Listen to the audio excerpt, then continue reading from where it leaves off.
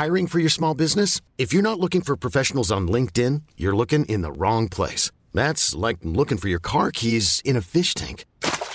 LinkedIn helps you hire professionals you can't find anywhere else, even those who aren't actively searching for a new job but might be open to the perfect role. In a given month, over 70% of LinkedIn users don't even visit other leading job sites. So start looking in the right place. With LinkedIn, you can hire professionals like a professional. Post your free job on linkedin.com/achieve today. Planning for your next trip? Elevate your travel style with Quince. Quince has all the jet-setting essentials you'll want for your next getaway, like European linen, premium luggage options, buttery soft Italian leather bags, and so much more. And is all priced at 50 to 80% less than similar brands. Plus, Quince only works with factories that use safe and ethical manufacturing practices. Pack your bags with high-quality essentials you'll be wearing for vacations to come with Quince. Go to quince.com/pack for free shipping and 365-day returns.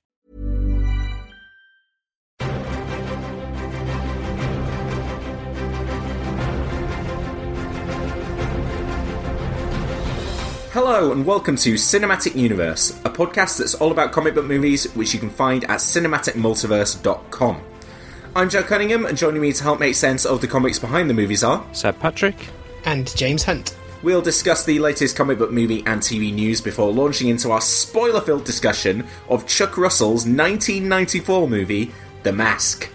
But before any of that, I'm going to ask Seb and James to explain a comic book concept that, as a movie fan, I just don't understand. And this week, guys, it's more as a TV fan that I didn't understand. So I feel like I've got a little bit of an understanding of the geography of the DC universe. So there's Metropolis and there's Gotham, which everyone knows about. And then I met Star City through Arrow and Central City through Flash, and I've heard Coast City mentioned. But then this week, someone got on a bus to Opal City. Now, what is an Opal City and who lives there? You probably should have read an article I published on cinematicmultiverse.com in which I proposed that someone should make a TV series of the 1994 to 2001 DC series Starman. So that worked out well. You got to plug something. It's almost like I planned it. It's almost like I Googled it, saw a name, and went, "Ooh, Seb will like to talk about this." So the interesting thing about Starman as a character and as a name existed way back in the Golden Age, but the city that he operated in was never named. And then you had the original Starman, who was called Ted Knight, who fought crime in a red and green costume with a cosmic rod that was basically this staff that like a kind of handheld thing actually in his time that enabled him to fly and gave him other powers and stuff. There were then various other versions of Starman, like completely unconnected, but DC just seemed to quite like reusing the name, like kind of in the 70s and 80s. But then in the 90s, a writer called James Robinson started a new series that was based around the son of Ted Knight, the original Starman. And I won't really describe it in much more detail because I already do all of that in this article, so you should head over to the site and read it. But it's a fantastic series. It's one of my favourite comics ever published. But one of the things about it is that Robinson very specifically decided to set it in a city where he could define a lot of the character and geography of the city. So he created Opal City and essentially retconned that was always where Ted Knight had lived, because unlike Gotham and Metropolis in his original stories, like, the city had never been named, but the idea was that he had always fought crime in Opal City. And Opal City is it's got a very distinct character, a lot of Art Deco stuff, and a lot of kind of... Because one of the things about Jack Knight, the lead character, is that he's a vintage junk dealer. So the kind of character of the city and the character of his personality play into one another quite a lot as well. But it really is... It's one of the DC series that's had the strongest sense of geography. So, it's a good one to pick in terms of talking about the strengths of DC being able to have its own cities and have the writers and the creators give those cities a personality that's not just New York or California, and then California isn't a city, Los Angeles. Okay, so two follow-up questions. Yeah. Number one, this this fella has nothing to do with either David Bowie or the John Carpenter movie. No. It's completely removed, right? Yeah, but it's annoying because if you try to Google it, you tend to get both the John Carpenter movie and obviously David Bowie. I think one of the things that Robinson does with the Starman series is, as I say, you've had all these other versions of the character in the 70s and 80s who were completely unconnected, and actually he ties them all together into one big, long legacy. And that's the other great thing about the series, is it's all about legacy heroes and that kind of thing, which is a big thing I love about DC. And when he goes back and does stuff with the 70s character, who had literally, I think he'd appeared in one comic in the 1970s and was then forgotten about, and he kind of retcons in other stories with him. And because it's in the 70s, he does have people called him Starman because he reminded them of David Bowie, because he's like this blue-skinned, red-haired alien guy. So people call him Starman in reference to the David Bowie song. But no one thought he looked like Jeff Bridges. No, but actually, again, the 80s version of the character, look him up. I mean, he doesn't look 100% dissimilar, even though in every other sense it bears little relation. But I think it's just the fact that he's got long 80s hair, kind of, he's got a bit of a wavy do that's not a million miles away from Jeff Bridges. Amazing. And so I think I'm right in saying that Coast City is Green Lantern, right? Yeah.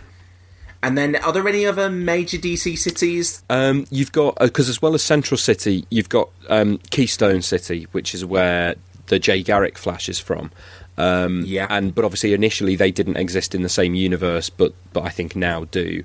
Coast City you mentioned. The Captain Marvel, Shazam, lives in Fawcett City, which is basically named after Fawcett Comics, who were his original publisher.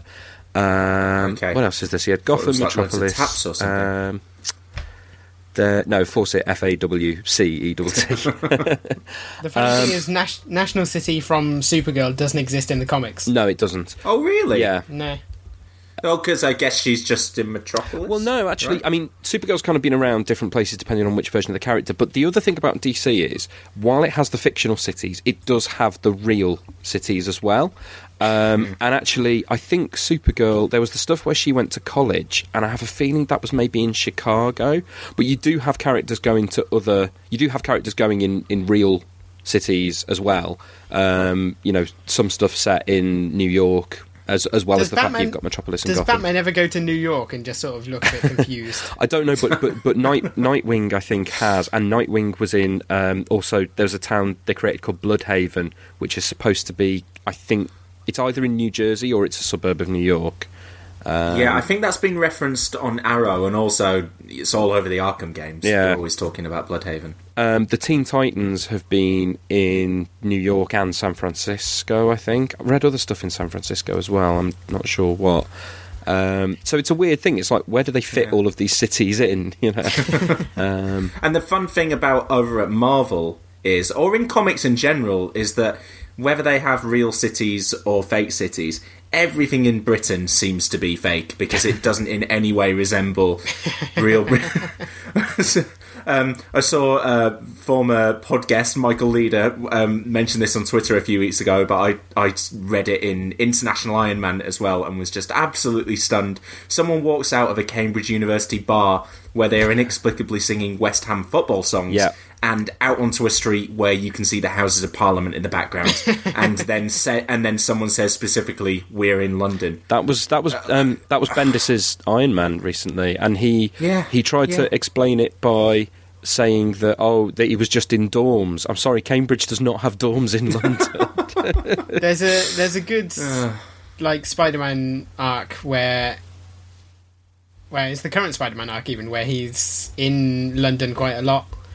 And it actually looks like London because Dan Slott lived in the UK for a while. And the artist is Giuseppe Camuncoli, who's Italian. So it is possible to do the UK well. There was. I mean, I'll be honest. I normally raise an eyebrow when I see the UK mentioned in comics. No, I know. Or in movies, for instance. There's the funny thing on Thor: The Dark World with the terrible tube lines, and I remember in the recent, not the most recent, Fast and Furious 6, I think it is, where they're having a high speed car chase, and they zoom around a completely empty Piccadilly Circus, an area of London that I have never seen empty. And 2 seconds later, I think they start at Horse Girls Parade, go through Piccadilly Circus, and maybe 20, 30 seconds later, pull up into Battersea Power Station. Fair enough. But I imagine probably there's people in New York and LA watching movies every week going, this is ridiculous. We just never hear them. I mean, I think some of the better and worse comic examples, not to drag this out too long, but some good. There was in Grant Morrison's Batman run. There's a Batman and Robin arc that's set in the UK, and again, it's drawn by Cameron Stewart, who I think has lived. He's Canadian, and I think he's lived over here. So that was reasonably well done. And also Morrison kind of had fun playing with stereotypical perceptions of characters, which was quite good. But there was James. Do you remember when they did Pixie's origin in X-Men, or like explored her background? I was literally thinking about that a minute ago, where they had was it Wales? Yeah, she's Welsh, so it showed her hometown in Wales with cobbled streets and thatch-roofed cottages. Yeah, and street markets selling fruit and stuff like it was the 1600s. That was Greg Land, I think, wasn't it? Yeah. I don't know what he traced with that. Fair enough. Well, we went on a couple of tangents there, but I feel a lot more informed about comic book geography. But we'll move on now to this week's comic book, movie and TV news. And there is loads of stuff this week, and some of this I spoke about on the recent mini-sode, but was kind of big enough news that I thought we had to discuss it again here. And there's even news that I've had to bump that has broken since, that I just thought, well, we'll save that for the next mini-sode, because we just don't have time to discuss it all. So we'll kind of discuss the really big stuff, and I guess we should probably start off with Spider-Man, which now has a title. It is Spider-Man Homecoming, which was rumoured a couple of weeks ago after Sony registered some URLs. So that's official now. It has a title treatment that we all really like, but apparently some people on the internet don't. People who hate fun and joy, right, guys? Pretty much. Yeah. They're the people who hate that logo. Sorry if that is you, but you do hate fun and joy. But also, in addition to the title, we have some more casting announcements. So we already knew that the movie was starring Tom Holland, Marisa Tomei, and Zendaya, if I'm saying her name right. Now, the big news here is that Michael Keaton is in talks to play the movie's villain, which is great. And then Tony Revolori, who was in the Grand Budapest Hotel, is joining the cast, as is Laura Harrier, who is an actress I'm unfamiliar with from TV. What's probably notable there is that neither of those two are white people, and chimes with the previous rumour that the film was going to try and cast up its supporting cast non-white. So guys, what do you think about all of this stuff? This also comes as Spider-Man in Civil War is getting some positive talk in the early reviews. Are you looking forward to this more than you've looked forward to a Spider-Man film in a decade? Because I am. Yeah, I mean, probably. pretty much. Because the last time I was really looking forward to a Spider-Man film would have been Spider-Man 3. Spider-Man 3. Yeah, I was just going to say, I was very excited about Spider-Man 3, even though it didn't turn out great, but I definitely remember being incredibly excited in the build. And the last time my interest was justified was Spider-Man 2, so... Yeah. So we are literally talking 12 years ago now. Yeah. Yeah, well, should we start with the title, which apparently is in reference to a comic in which, in the... Can I make a point here? I think... Make the point. Anyone who thinks that the Homecoming storyline is going to form the basis of the movie is, just out of their fucking minds. Yeah. But could it be a nod to just, this is a... sort of maybe a nod to Spider-Man coming home to Marvel, but also that's exactly what it is. I mean, and but also the a fact, nod maybe to the fact that those other characters are likely to appear in it. Nah, because the title is so generic. I think if anything, it is emphasising the fact that this is still a Spider-Man who is not yet in college. Yeah, because as I understand it, Homecoming is a thing that happens in America before people go to college, right? Yeah, we've all seen movies. They go and visit. Yeah, they go and visit colleges, then they come home. I assume. Is that why it's called Homecoming? I genuinely didn't know that's why it's called. Honestly, I don't know. I'm sort of piecing this together from. Oh, we're wading into such a minefield here after criticising the depiction of the UK in comics and movies. Going, yeah, we've seen movies with Homecoming in for all of our lives. I know, and not understood what that is. I know Homecoming happens, and that it happens in high school, and that I literally think, aside from the kind of sly nod at Spider-Man coming home to the Marvel Universe, I think that's all they're talking about there. Yeah. And is it better than calling this perhaps Friendly Neighborhood Spider-Man, Spectacular Spider-Man? No, it isn't. But does emphatically not. But it may be nice to distance it even more from the Amazing Spider-Man. Would the adjective Spider-Man have been an issue, kind of dredging up those kind of memories? I mean, well, the thing is, they use the best adjective on the worst movies, so I can understand going a different direction with it. Yeah. And I mean, the other rumour was that it might have been called the New Avenger, which I guess would have chimed with, Captain America being the first Avenger. I quite like the idea of that. Spider-Man, the New Avenger. That would have been quite good. Yeah. But hey, it's not. It's called Homecoming. But it does... We like the title treatment. Yeah, I mean, people have been saying that the logo looks quite cartoony and stuff. And I'm not sure about the Homecoming comic booky, wording. I think. But yeah, it's the first time for the movies that they've used the curved, and it's not the same font or anything, but, almost every issue, and I say almost because there was a period where they didn't, but the Amazing Spider-Man logo is that curved text and pretty much always has been, and I like that it's reflective of that, and I like the fact that it's colourful rather than being blue metal like all of the previous ones. Yeah, and it's not the PlayStation font. I was going to say, it doesn't look like the PlayStation logo. Although the PlayStation 3 did come along after that. When the PlayStation 3 first came out, was it the 3 or the 2 that had it? It was the PlayStation 2, it looked like, though, wasn't it? No, I think it was. No, I think they used the font on the PlayStation 3, and everyone went, "Why have Sony used the Spider-Man font on the PlayStation?" But now I think it's more identifiable as the PlayStation font than the Spider-Man font. Here's a question: in 10 years, is Michael Keaton going to be most identifiable as Batman, as Birdman, or as Vulture? Are we thinking it's going to be Vulture? Everyone seems Vulture, to think right? Vulture, but they seem to think that, I think, firstly based on the fact that he was Birdman, and partly because Vulture is maybe the biggest one that people have heard of who they haven't used, and everyone knows that they've been trying to get Vulture into the films for like 3 or 4 films now. See, I kind of get the whiff of people who know people who've read a script. The fact that everyone just suddenly came up with Vulture. Like, it's like when they were talking about John Malkovich being Vulture back for Spider-Man 4. It was just an understood thing that everyone knew it was going to be Vulture and Black Cat. Yeah, like there are always things where people have read the scripts and you don't know where the rumour's coming from, but it's a semi-official source like that, and I think that's what's going on here.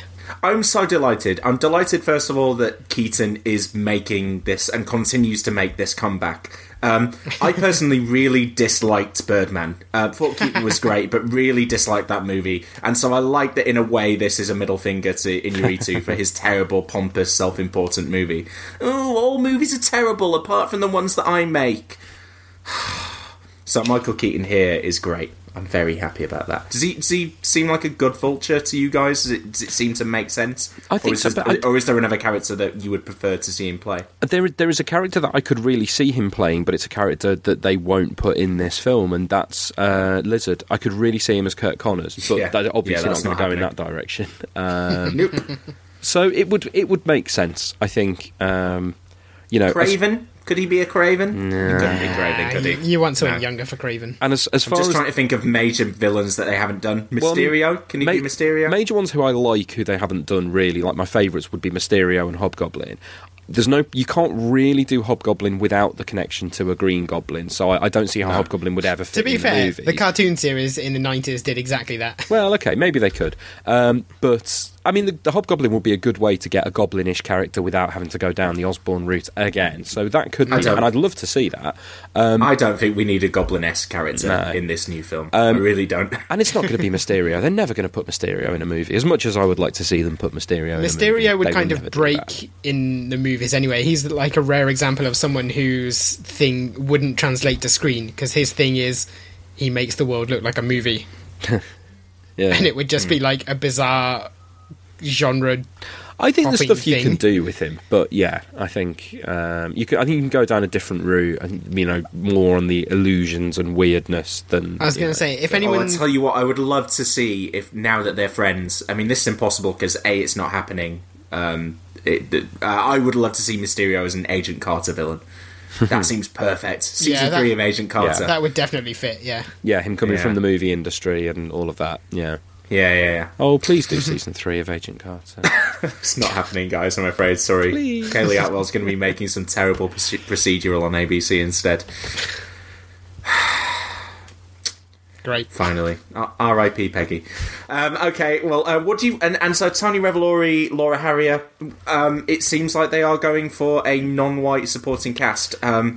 I don't think that makes up for whatever veto they had on having a non-white Peter Parker or even a Miles Morales. I wonder whether it's almost going to be more troubling or more distracting to cast up your entire movie non-white, but have your hero, your villain, and your mentor figures all being white. It's going to have to be a careful balance at the very least. I think it's. To be fair, this kind of rebalancing is a bit overdue anyway, so... they also cast somebody who's apparently a singer, but I don't know, called Zendaya? Yeah, I think... I get the impression she is going to be, like, the female lead of the movie. That's what I thought. I thought it looks like they are going for a non-white main female love interest, but they've said that the character is called Michelle, rather than naming her at this stage as someone that we know. I mean... I am still kind of quite keen on the idea of Kiernan Shipka potentially playing Gwen Stacy, but one, that could still happen if she's not the main primary love interest in the film, which could happen, and two, if she's not, but it means that they're going for a more diverse cast, then that's obviously a good thing as well. So, and also, if she's called Michelle Morales and has a, a 9-year-old younger brother.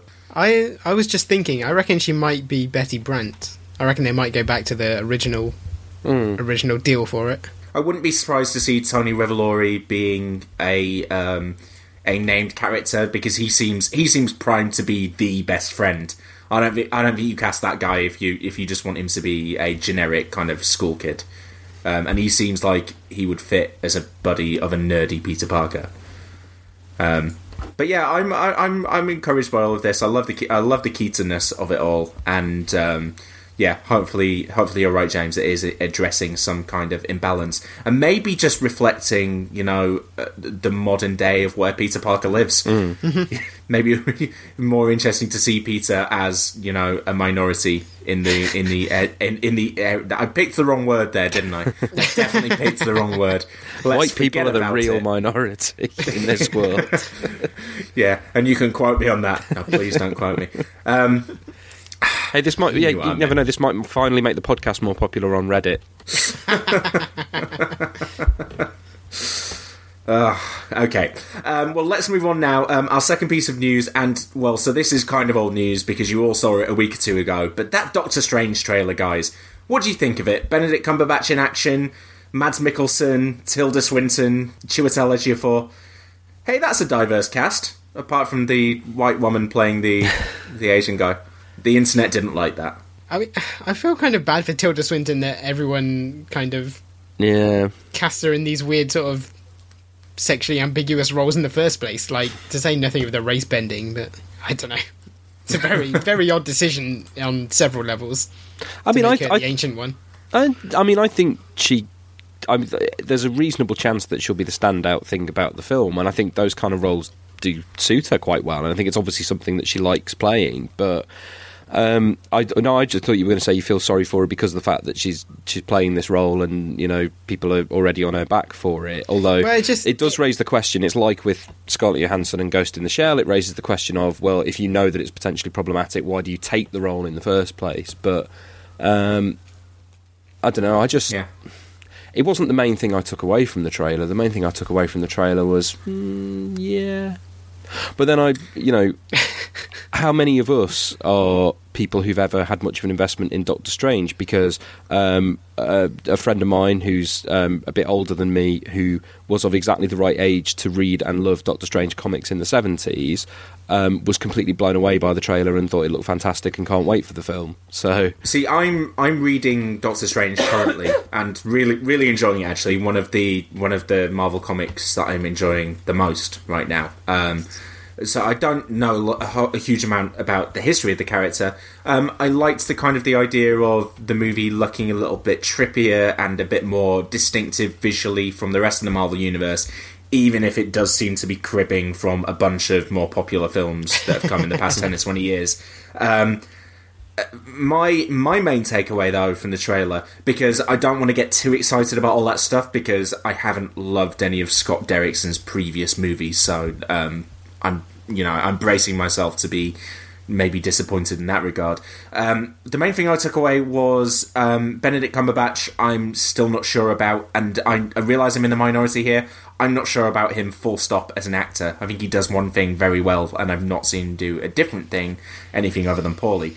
Whereas I just saw the character design of Mads Mikkelsen's character and went, maybe this is the Marvel movie where the villain is awesome and no one gives a shit about the hero, which would be in some way a nice change of pace. They've got Chiwetel Ejiofor as another potentially villainous character. Whether he will be to begin with or not, I don't know. But yeah, that was my main takeaway, particularly because Cumberbatch's accent is a horror show. No, he's just copying Hugh Laurie, though, to be fair. That's not good enough. That was kind of a horror show. He got away with it because he made it sexy. It is sort of rubbing our faces in it when Hugh Laurie would have been the perfect Doctor Strange in the first place. Yeah.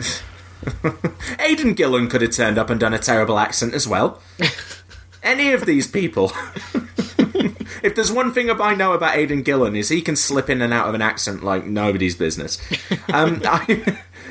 Yeah, I don't know. I love all the costume work. I loved some of the design stuff in the trailer. There's no jokes here, so it felt kind of separate from the other Marvel-y stuff. But maybe we'll start to see a little bit more. But also, it looked so origin story, don't you think? Yeah, it's weird actually. I remember a long time ago Kevin Feige saying something like, "Oh, we're not going to do the origin story for Doctor Strange. Like, he'll just start the film as Doctor Strange, and then this trailer comes out and it's like, here he is learning to be Doctor Strange." I was just going to say, what if they work around that by doing flashbacks? And like, no, you can't literally remake Batman Begins. That is not going to work. Well, that's the problem. Like, he has Batman's origin, or Batman's Batman Begins origin anyway, which is that instead of learning to be a ninja, he learns to be a wizard. Yeah.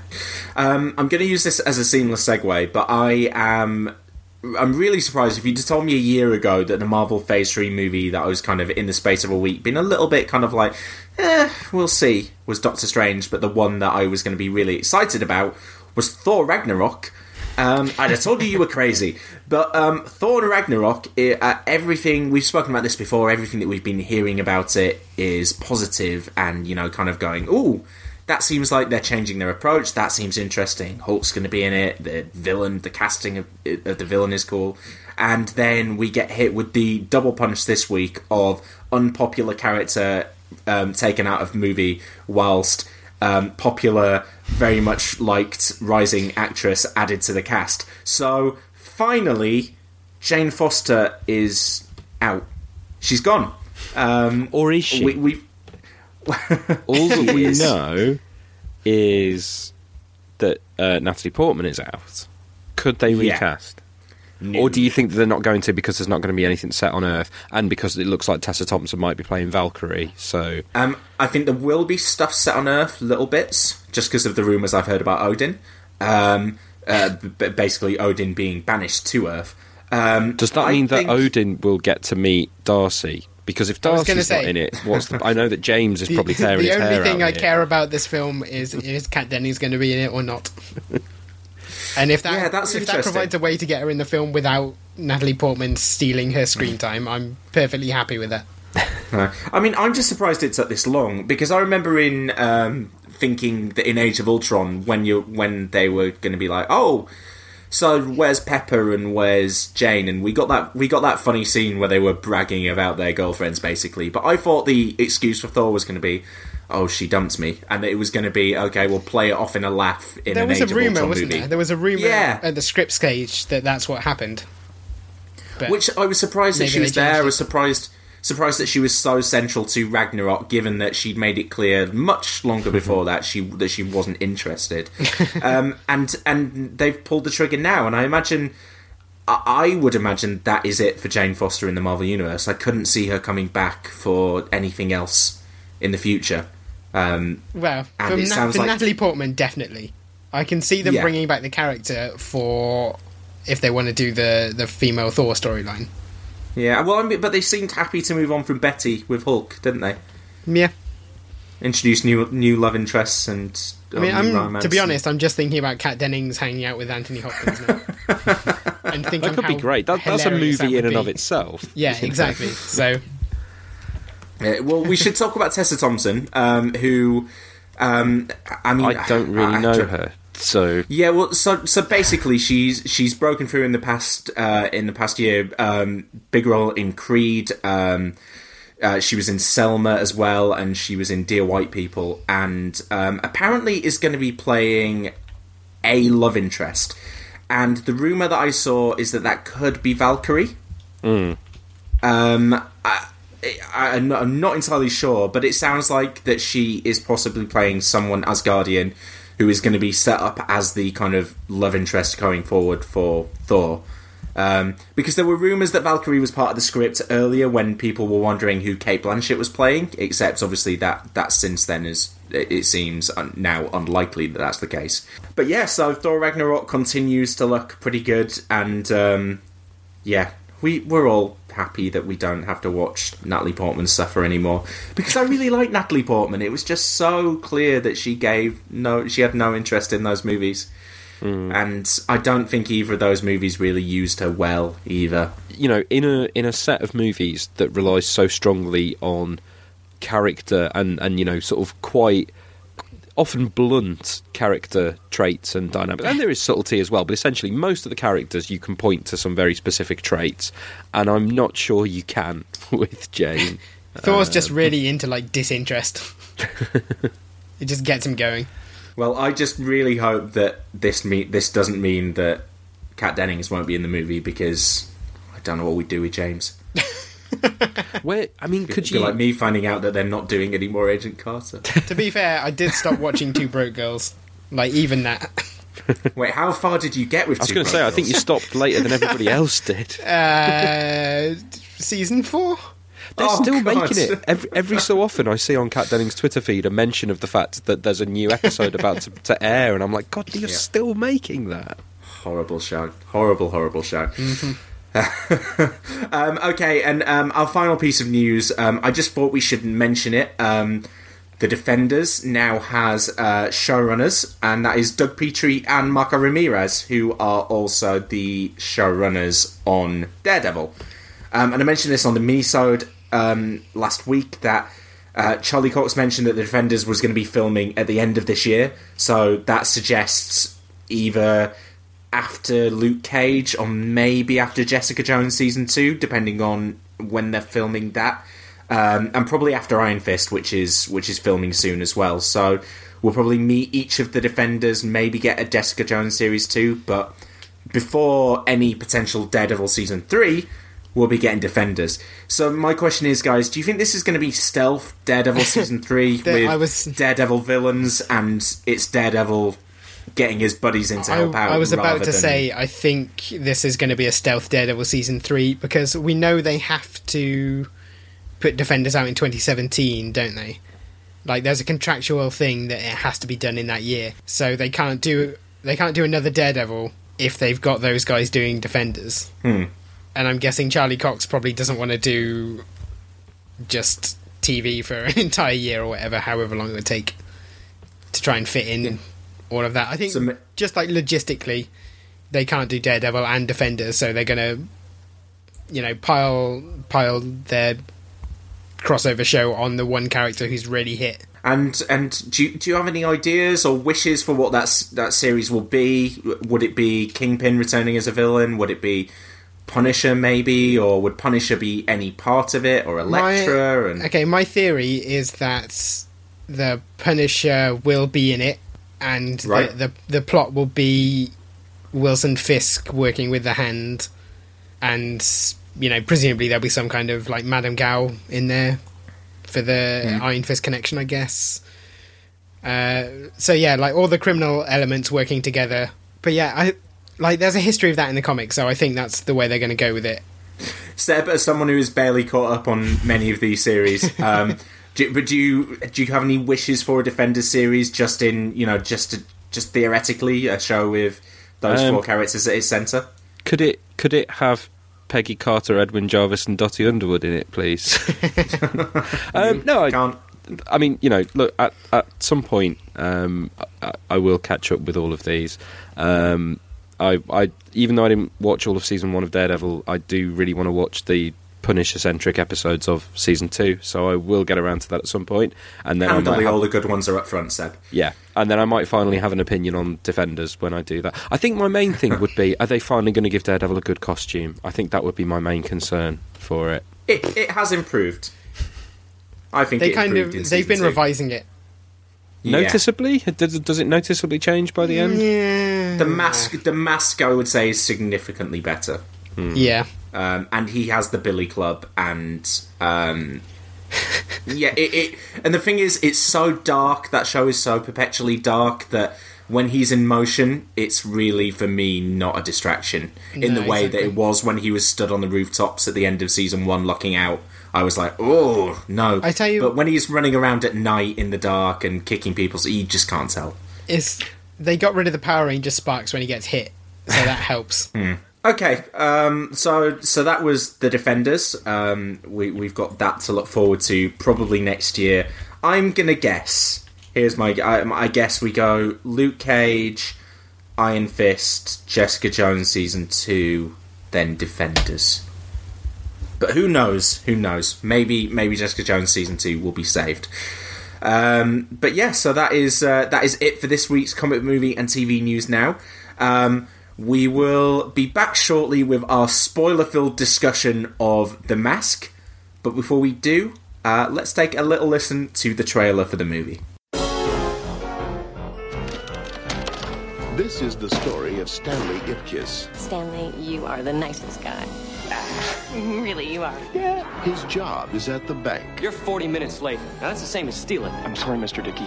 It'll never happen again. He loves his dog. Come on. Give him to me. Drop it. He's polite to his landlord. Ipkiss, do you have any idea what time it is? You know, Mrs. Penman? What?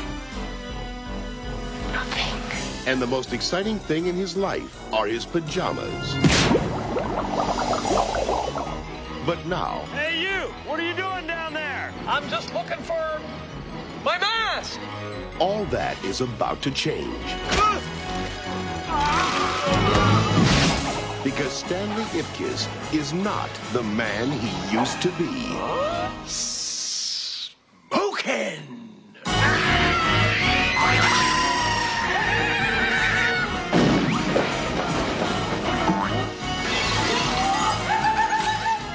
It's like it brings your innermost desires to life. You become some sort of a love-crazy wild man. I want him here tomorrow, alive. Now you have to ask yourself one question. Do I feel lucky?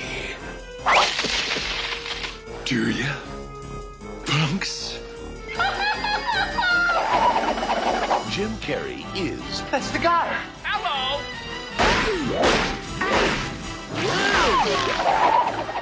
The Mask.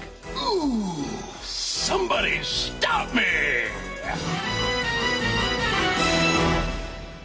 Okay, so that was the trailer for The Mask, and similar to, I guess whenever we do non-comic booky stuff, I always imagine that there's probably some listeners who listen to our podcast and go, like, The Mask? Why are they doing that? That's a comic book movie, really? Yeah. And I say that because I had that reaction when I added it to our document that we have like a Google Doc with all potential future films or TV shows we could cover. And I didn't know back then that this was a comic book movie. And kind of watching it back this week, I saw little things that I was like, oh, I guess that seems like it could be comic booky, but there's not a huge amount there that points towards it. So I think the best point to start would be to really explain what this is based on and whether people should know that this is a comic book movie. I mean, I actually think watching the movie, I mean, maybe it's just my sensibilities, but you look at the movie and it does have a feel of, well, if this isn't based on a comic book, it's inspired by comic books at least, because it is very comic booky in a lot of ways. But it is definitely one of those films that people would not necessarily know up front. And I think that's true of, I mean, it's an interesting thing. I think I'll talk generally about The Mask and about where it comes from, but I think it's interesting just for a little bit to talk about Dark Horse in general, because I know we have already done a Dark Horse film, which was Hellboy. And we've got barbed wire to come. Well, this is the thing. There are a surprising number of films, especially in the 90s, and this is what I find quite interesting, that are based on Dark Horse. But they are also almost all ones that people wouldn't necessarily know were Dark Horse comics. Because Dark Horse occupy this really interesting position where, you know, for a very long time, they were the clear and far away number 3 comics publisher behind Marvel and DC. You know, in the 1980s, Dark Horse got really big. I mean, as big as you can get in comics, but they managed to come along at a time when, you know, sort of comics were getting that sort of graphic novel respectability. And so you got series like Sin City and Concrete that were, you know, kind of breakout hits that, to the extent that any comic managed to get a wider non-comics audience, Dark Horse's stuff was doing that. The position that they kind of occupied then in the 80s was pretty much the position that Image have got now, and that Vertigo had in the 90s, of being the place for interesting creator-owned non-superhero comics. Then in the 90s, amusingly, they sort of occupied the position that IDW, or 90s and 2000s, because the thing that they tended to do after that was publishing a lot of adaptations of movie and TV properties. They do the official Buffy and Angel continuation. Yeah, they definitely do those. They did the really great Aliens comics in the late 80s. They did some really good Godzilla comics as well. Yeah, and they were the ones who were doing Star Wars for a long time before Marvel came and wiped all of that stuff out of continuity. After and before Marvel. Yeah. Oh, yeah, because Marvel did the original ones, yeah.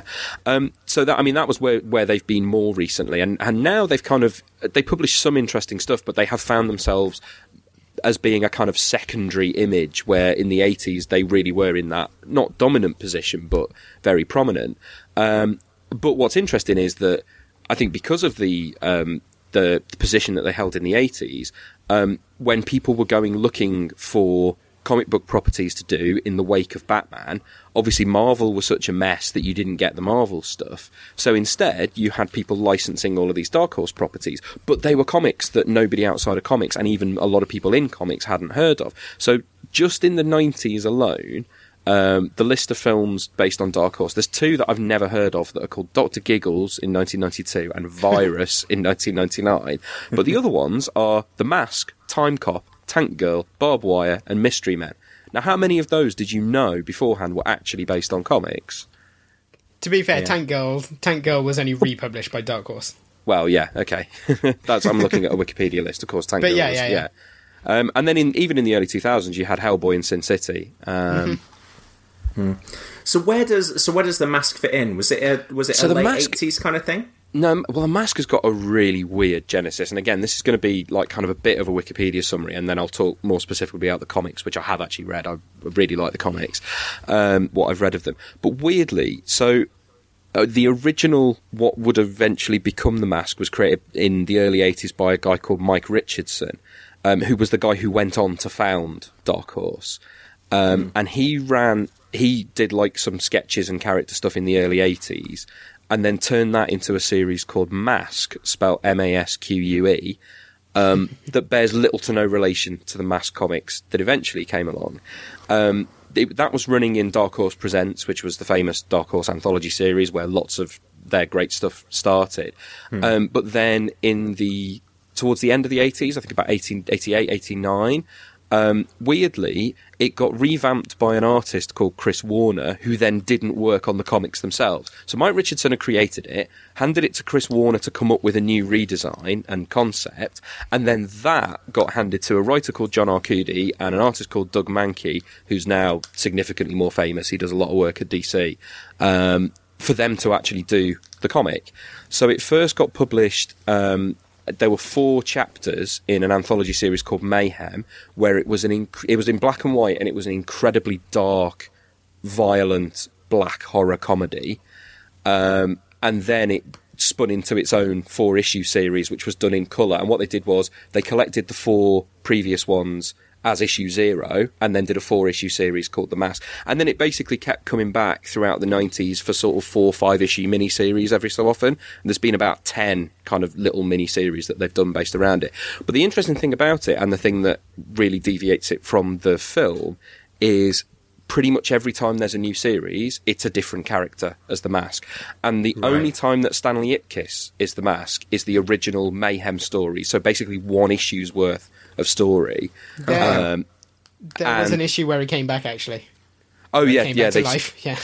I was trying to simplify it, but yeah, there is an issue where he comes back to life. Because, yeah, spoilers, he gets killed off at the end of his story. And that's the other big difference from the movie, is Stanley Ipkiss is an absolute arsehole, basically. And when he becomes the Mask, and the other thing is the Mask isn't referred to as the Mask, he's called Big Head, because he gets the name from the police as being the Big Head serial killer. And basically, Stanley goes on a massive revenge spree. Stanley. Stanley. And then gets killed at the end of his story. And in the 4-issue series that's just called The Mask, the one that is probably the closest to the movie, it's the one that came out just before the movie, or a few years before the movie, but I think it's the one that the movie was most based on. It's actually Kellaway, the detective, is the Mask for most of it. And he's more of a vigilante. The Peter Riegert character. Yeah, the Peter Riegert character from the film. And he was great, by the way. Absolutely great. I mean, that's a given with Peter Riegert. Yes, it is a given, yeah.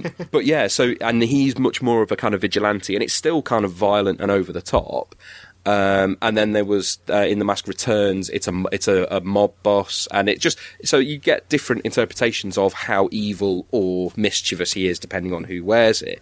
But and hey, we get a mob boss in The Mask in this as well. Well, I do find it quite interesting, and again we'll talk about this as we get onto the film. But the fact that they go with Stanley Ipkiss, but they make him a hero.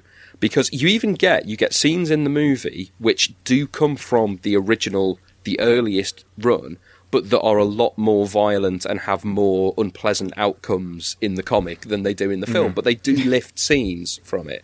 But then they sort of, as I say, the first couple of miniseries, the tone of the movie still very much softened and lightened the tone. But it's interesting to note that the first couple of series that then came along after the movie, they made them more like the movie in terms of the style and the tone, and much more kind of slapstick rather than...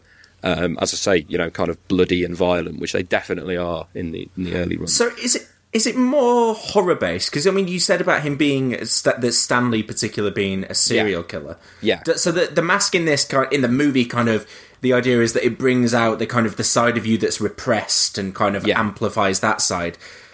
Is that the same case in the comic? Pretty much, because as I say, it is the personality of the wearer does still inform the incarnation of Big Head, and then later they do just start calling him the Mask, but he's generally referred to as Big Head, because the personality does change depending on who it is.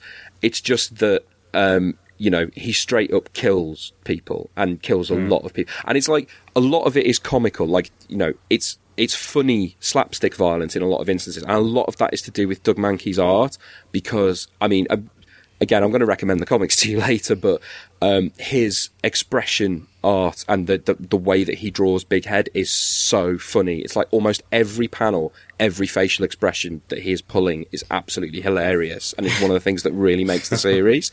I mean, but at the same time, there's a particular scene in the Stanley stuff that involves him killing his old elementary school teacher who had humiliated him.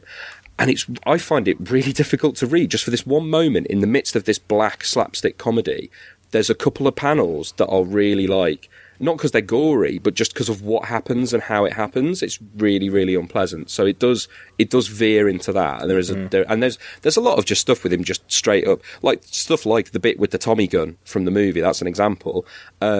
In the movie, he makes the Tommy gun and he shoots at these gangsters and they run away. In the comic, he makes a Tommy gun and he shoots these gangsters and kills them all.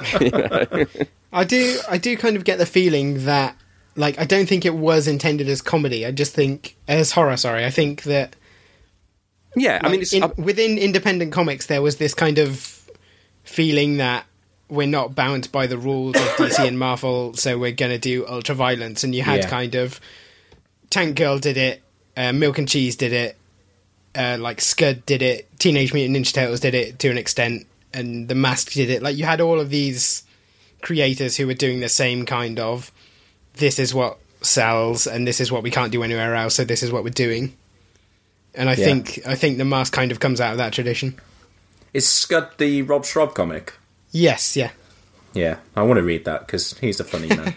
He's directing the Lego Movie sequel, which is exciting. Wow, really? Okay. Yeah. The reason I asked about it being horror, because I did my thing, which I want to do occasionally on this podcast, and watched the film and then went back and watched it again with the commentary on. And so it was just a director's commentary with Chuck Russell. And he made his feature debut with A Nightmare on Elm Street 3, Dream Warriors, which, I don't know about you guys, best Nightmare on Elm Street movie. In fact, like one of my favourite horror movies. I just love it. And he was talking about how when he was originally approached for this movie, New Line, who made the film, wanted kind of a new... They wanted another Freddy Krueger. They wanted another franchise where they could have this kind of this villain at the centre of it, this kind of horror franchise, and saw The Mask as potentially that basically in The Mask they had another Freddy Krueger and could maybe build this series around him. And Chuck Russell went, do you know what? That I'm just not interested in doing that. Like, read the source material, read the scripts, and said, I don't think it works. I think it works better as a comedy. Still based on the same source material, still like that, but just I think it would work as a mainstream Hollywood comedy. And they kind of kicked the film around for another 12, 24 months until they came back to him and said, look, we can't make this work. Will you come in and pitch us the version that you had the idea for, the comedy version? And he did, and they liked it, and that's how it came about. And I just thought that was, again, talking about the adaptation process, just really fascinating that they go after the Dream Warriors director wanting another Freddy Krueger. Instead, get Jim Carrey, because that's another thing that Chuck Russell was like, you make this movie with Jim Carrey or you don't make it. And this is obviously as well pre him making it big. So, he had the 3 movies in the same year. He had The Mask, Ace Ventura, and Dumb and Dumber, which just launched him as a comedy titan in the space of 12 months. But yeah, so instead you have, that's what they wanted to do with this franchise. And instead they make this this comedy film. Except, so I don't know about you, every time The Mask is around, even though it's cartoonish and it's over the top and it's, there is no real violence in the movie. In fact, I think the most violence we see in the movie is when Cameron Diaz hits a goon in the face, in terms of real violence. But I think that this movie, for me, has an edge the whole way through. I'm always kind of slightly distrustful of The Mask. And yeah, it makes it... and I think some people find him creepy and don't like the film because he is a bit too out there. But he's supposed to be, surely. I mean, he is. I would agree that you find him creepy and annoying, but I think you're supposed to, is the thing. Oh, yeah, but there was, I mean, what I'm saying is, like, some people, I think, would look at this character and go, this is Jim Carrey being big and wearing a strange green face. We should let the listeners know, I'm massively pro Jim Carrey and his big over-the-top comedy roles, which obviously informs my opinion of this film. Are you on the same page, guys? I generally consider myself a pretty big fan of Jim Carrey, but I tend not to like the extremes of the comedy. So, for example, I don't really like Ace Ventura. I do think... I'm not keen. Whereas I do think Dumb and Dumber is one of the funniest films ever made, but him in that is not him doing his most ridiculous over the top stuff, and there's other stuff going on in Dumb and Dumber as well. Where I love Jim Carrey is when he starts to act, and The Truman Show is one of my favourite films. Man on the Moon, he's fantastic. Eternal Sunshine. Man on the Moon is amazing. That set of three performances makes him, for me, one of the best actors of the last 20 odd years. The comedy stuff I find more of a bonus, but I like this. I like Cable Guy. As I say, I love Dumb and Dumber. And that's big, Seb. Cable Guy's real big. Oh no, but Cable Guy's come back around now. It's almost unfashionable not to like Cable Guy now. No, I'm talking about Carey's performance is huge in the Cable Guy, and I mean it is here, but I guess here you get that balance between, not entirely, but you get the balance between semi-serious or at least acting Jim Carrey, and then just the thing is, but let this guy loose in The Mask. That I should say I'm a big fan of Carey in most of his roles, except for the ones where he's saying vaccines give you autism or whatever. But present day Jim Carrey has become a little bit more. Yeah, I'm sure you remember when Kick-Ass 2 came out, he kind of announced that he was denouncing the movie about a fortnight, which is annoying because he's great in that as well. He's really, really great. Yeah, he is. Maybe the best thing in a terrible film, but you guys would disagree. We're going to end up with more Jim Carrey than I thought, because I was just thinking about when we get to Batman Forever, that's going to be an interesting conversation. Because again, I mean, okay, maybe I'm wrong to say I don't like him with his big over the top performances, because I absolutely love him in Batman Forever, but that's another podcast. So. Even though I'm a fan, even in Ace Ventura 2, I prefer that, if anything, to Ace Ventura 1. I don't actually like The Mask that much. I haven't seen it for years, and I was just a bit surprised that... I think it's mainly, actually, his kind of acting stuff. When he's doing the big over-the-top mask things, I kind of like him, even though I'm not fully on board with it as comedy. But when he's being Stanley Ipkiss, I just wish he would drop dead. Really? Yeah. I kind of what I appreciated here was that yes, all of the bits where Jim Carrey is the Mask, that's him completely let off the leash. He is just throwing everything at the camera possible. I think the more you like Jim Carrey, the more you're going to be on board with all that stuff. Like I said, I think there's an edge to it. There is for me, just an uneasy edge to every time that character's on screen.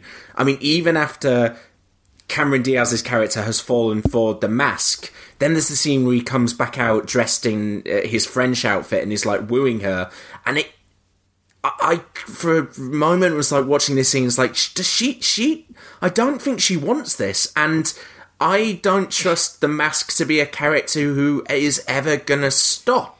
Yeah. So that's what I mean. There is this constant sense of I feel he's so unhinged he could do anything, and that makes me uneasy in a broad comedy.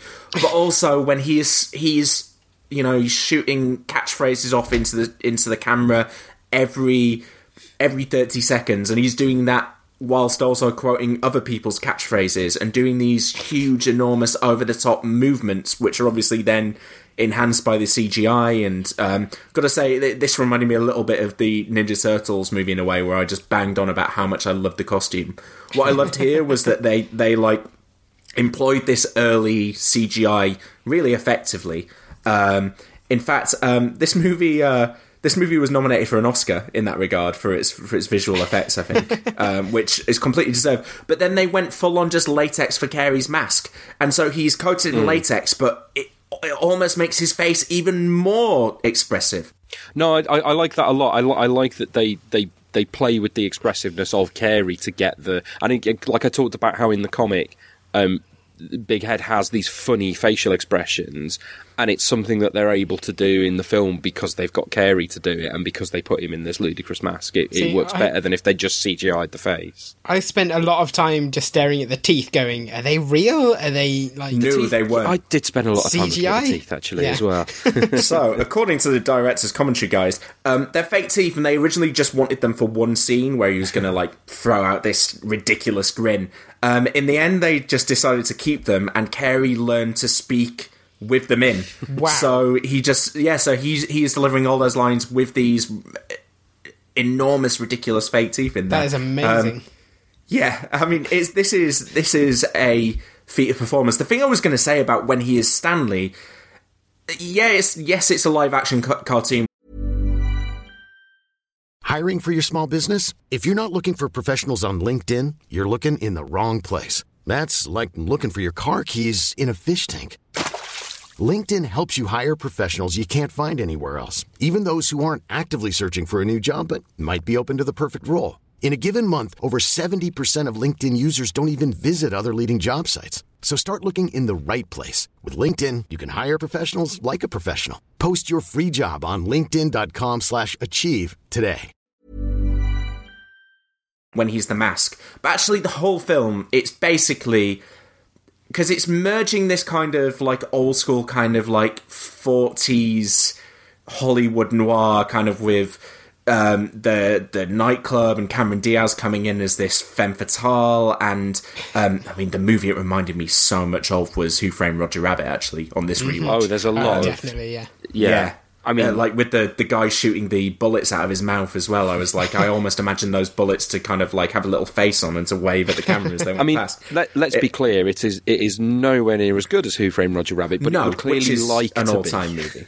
Yeah, no, but I think it has the right influences in place in terms of what it takes from that. And so when you are just watching Stanley Ipkiss, it still is kind of this slapsticky kind of farce. You know, there is Jim Carrey constantly, you know, pulling keys away from the dog, or, you know, there's so much physical comedy with the dog, or him hitting himself in the face with a frisbee, or falling over himself trying to get the money back in the closet. And I just...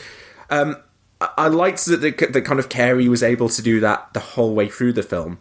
And I think the film probably also did have a lot of silent comedy influences in there as well.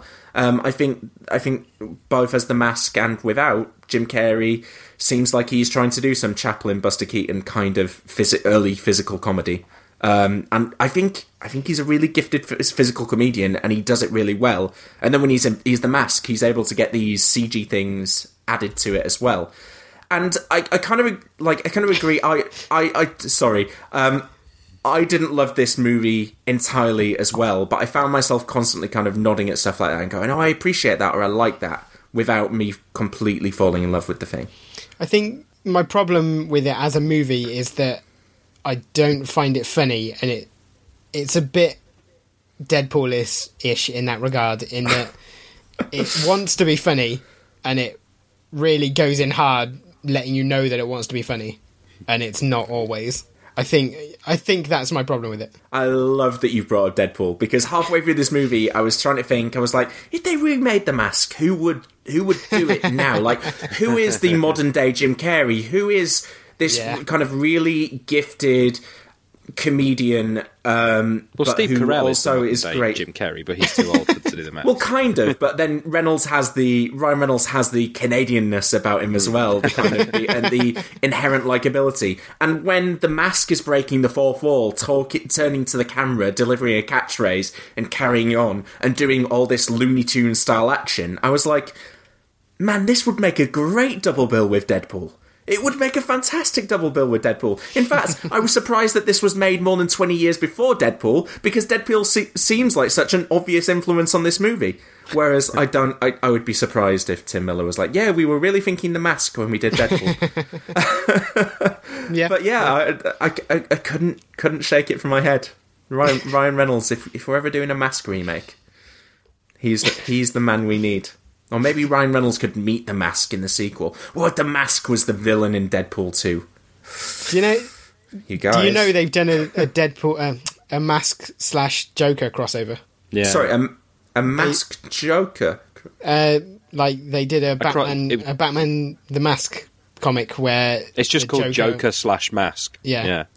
Where the Joker got the mask. How does that work? Intercompany crossovers, big in the 90s, not so much now that it's all corporate synergy. And so what, the Joker put the mask on? Oh god, that can't have ended well. Do you know how it ended, actually? It's quite funny. It ended when Batman convinced the Joker that wearing the mask made him no longer funny. So he took it off. This sounds amazing. Which I completely empathise with. Yeah. Oh, now I do want to see Deadpool in the mask. Hey, maybe that would sort his face out as well. I imagine the mask would reject Deadpool on the basis of him being too ugly or something along those lines. I can't see it lasting long. There is precedent in the comics for the mask rejecting people, because there's the comics introduce a recurring antagonist called Walter, who is this big, massive, hulking mute. He starts out as a mob henchman, but is basically terrifyingly strong and powerful, and frequently fights the various people who've worn the mask. And then at the end of one of the series, he puts it on, and nothing happens, and it falls off his face again. And he looks disappointed. I wanted to ask you guys about the Looney Tunes-ness of this that I keep banging on about. Obviously, like, the film doesn't really go out of its way to hide the fact that it's referencing the Looney Tunes. Well, if anything, there is a Taz thing. Yeah, I quite like the way that it does that, because it gives you the implication that that facet of the personality doesn't come from the mask, but comes from Stanley. Yes, which I really liked. Yeah, and that's not really something that, certainly, I think actually, if anything, it does make its way into the comics, but it makes its way into the comics after, because the series The Mask Strikes Back, which came out after the movie, has 4 different characters who all live together, putting the mask on, and they become very different when each of them does. Like, one of them just wants to be a rock star and basically uses the power of the mask to make himself a rock star. And whereas before, I think, obviously while there is a difference between the Ipkiss and Calloway versions, it's still broadly the same. And what I liked about this was, I mean, they're not subtle about it, but they plant this thing of Stanley likes cartoons. So when he finds himself in a position where he can warp reality to be what he chooses, his brain goes to the cartoons. It goes to giant dancing clocks. And the Tex Avery stuff, Yeah. I mean, Tex Avery is all over this movie. Yeah, I loved it. And the fact when the specific cartoon he watches early on in the film is of the wolf whistling dog, and then he basically that's a bit replays. Foreshadowing. It's unsubtle, but it works. It's not like and similarly, you've got the Taz cushion, and then he's always spinning around like Taz throughout. Yeah, The rest of the film is not what you'd call subtle anyway, is it? So. No, it's everything is enormously elevated, and that's what I'm talking about. Like, even the stuff outside of the mask. I mean, I love the big dance number. Sorry, not the big dance number in terms of him doing the flamenco stuff with the police. Although that is fun, particularly like when the blonde police officer starts singing along with him. She can't stop herself. Looks confused. Yeah, looks confused as to why she's doing it. Yeah, but yeah. So the one scene that I really love is the dance number in the club with the mask and Cameron Diaz. I completely agree. That was the bit of the film where I was like, "Oh, I'm finally entertained." What? We're only halfway through. Oh God. It completely pops in that moment. The song is fantastic that is chosen. The dance routine is amazing, and they are able to seamlessly combine this kind of Diaz doing her femme fatale stuff on the stage and then segueing into that, so having this 40s vibe but having this insane cartoon vibe. And kind of you see the maskness bleed into the other stuff, so that he can throw Cameron Diaz up in the air, and even though she's not under the mask's influence, is floating in the air, somersaulting repeatedly until she drops and he catches her. Yeah, but I thought the direction and everything about that scene was really wonderful. Yeah. I don't know if maybe that's a good point to segue into Cameron Diaz. Obviously, this was her big screen debut. Not sure what you think about the performance here. I tell you what I think is that I was watching this film going, I can't believe they found a way to waste Cameron Diaz. I mean, in a sense, they don't. Well, what I mean is, like... it's not a comedic role, is it? Yeah, no. like... And she is a comedic actress. Yeah. And they just have her there as eye candy. But I suppose is at this point the they reason didn't know. why she's a comedic actress? Yeah, because they didn't know she was a model before this, as I found out on the cast button on the special features from my 1990s produced DVD. She was a model for Spanish Vogue and other magazines. And yeah, so I guess she turned up and did this, did a comedy film, and then 5 years later got the comedy smash that actually, you know, got the best out of her instead. I mean, Jim Carrey probably introduced them. Because after this, she did. I remember reading. I'd never seen it, but I remember reading reviews of it at the time. She did a film called The Last Supper, that was a quite obscure black comedy. And at the time, I remember people saying, "Oh wow, this is that actress who just used to be a model who was just eye candy in The Mask," and she's actually quite a good comedy actress. And then she did. I mean, she's really good in Life Less Ordinary and stuff like that. And Charlie's Angel. No. Well, yeah, but it really was. If you look at her career, it really is a 1999 with There's Something About Mary kind of just, I think, fulfills that potential. The only film in the middle there is My Best Friend's Wedding, which is probably a little bit better known, but not remarkably successful. And then yeah, she's just been huge since then. So yeah, I think it's forgivable that they don't give her comedy stuff to do here. And in terms of casting a beautiful actress to turn up and play a beautiful 40s inspired femme fatale, they nailed it. She's beautiful, and she looks beautiful in this movie, and she's a little bit awkward sometimes, but you know, I kind of liked her in it, and I liked the subversion of the two female characters, that you had this beautiful femme fatale who hadn't occurred to me, but yeah, go on. Yeah, she's destined to betray him, isn't she? If this movie hits its normal tropes, whereas the friendly, and as the director on the commentary kept referencing, Lois Lane-esque reporter is she's gonna turn up, and she's gonna be the person who's right in front of his eyes the whole time, who he couldn't, and then so you get that exposition dump of, you know, here is, Stanley, the thing you need to understand is that maybe the mask, it's not the mask that matters, it's the person inside that counts, but as part of that scene, I'm going to subvert the whole thing, betray you, and actually Cameron Diaz is going to turn out to be not only the beautiful one, but the lovely one as well, who you should really just keep going after. She's great, everything about her is great. And I liked that kind of little subversion of expectations, because this is a film that really has no need to pander to any tropes at all. It can break any rules it wants. I felt I was undercutting you slightly by saying, I saw someone else say that, but I had read a thing where someone else pointed that out, and I was like, oh yeah, that's a good point. So I didn't mean to be like, someone else said that. But it works, it's great. Yeah. If you asked someone who saw this at the time but hadn't seen it since to name what they remembered about the film, then, you know, that introduction, I mean, that was pretty much all that anyone talked about in relation to the film immediately after it came out. As your first ever appearance in any film ever, that scene is quite striking. Yeah.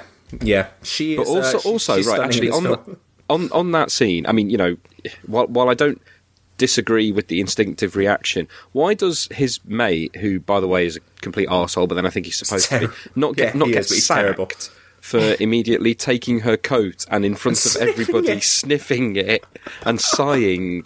How are you an employee of a bank who doesn't get sacked for doing that? Bank with a W.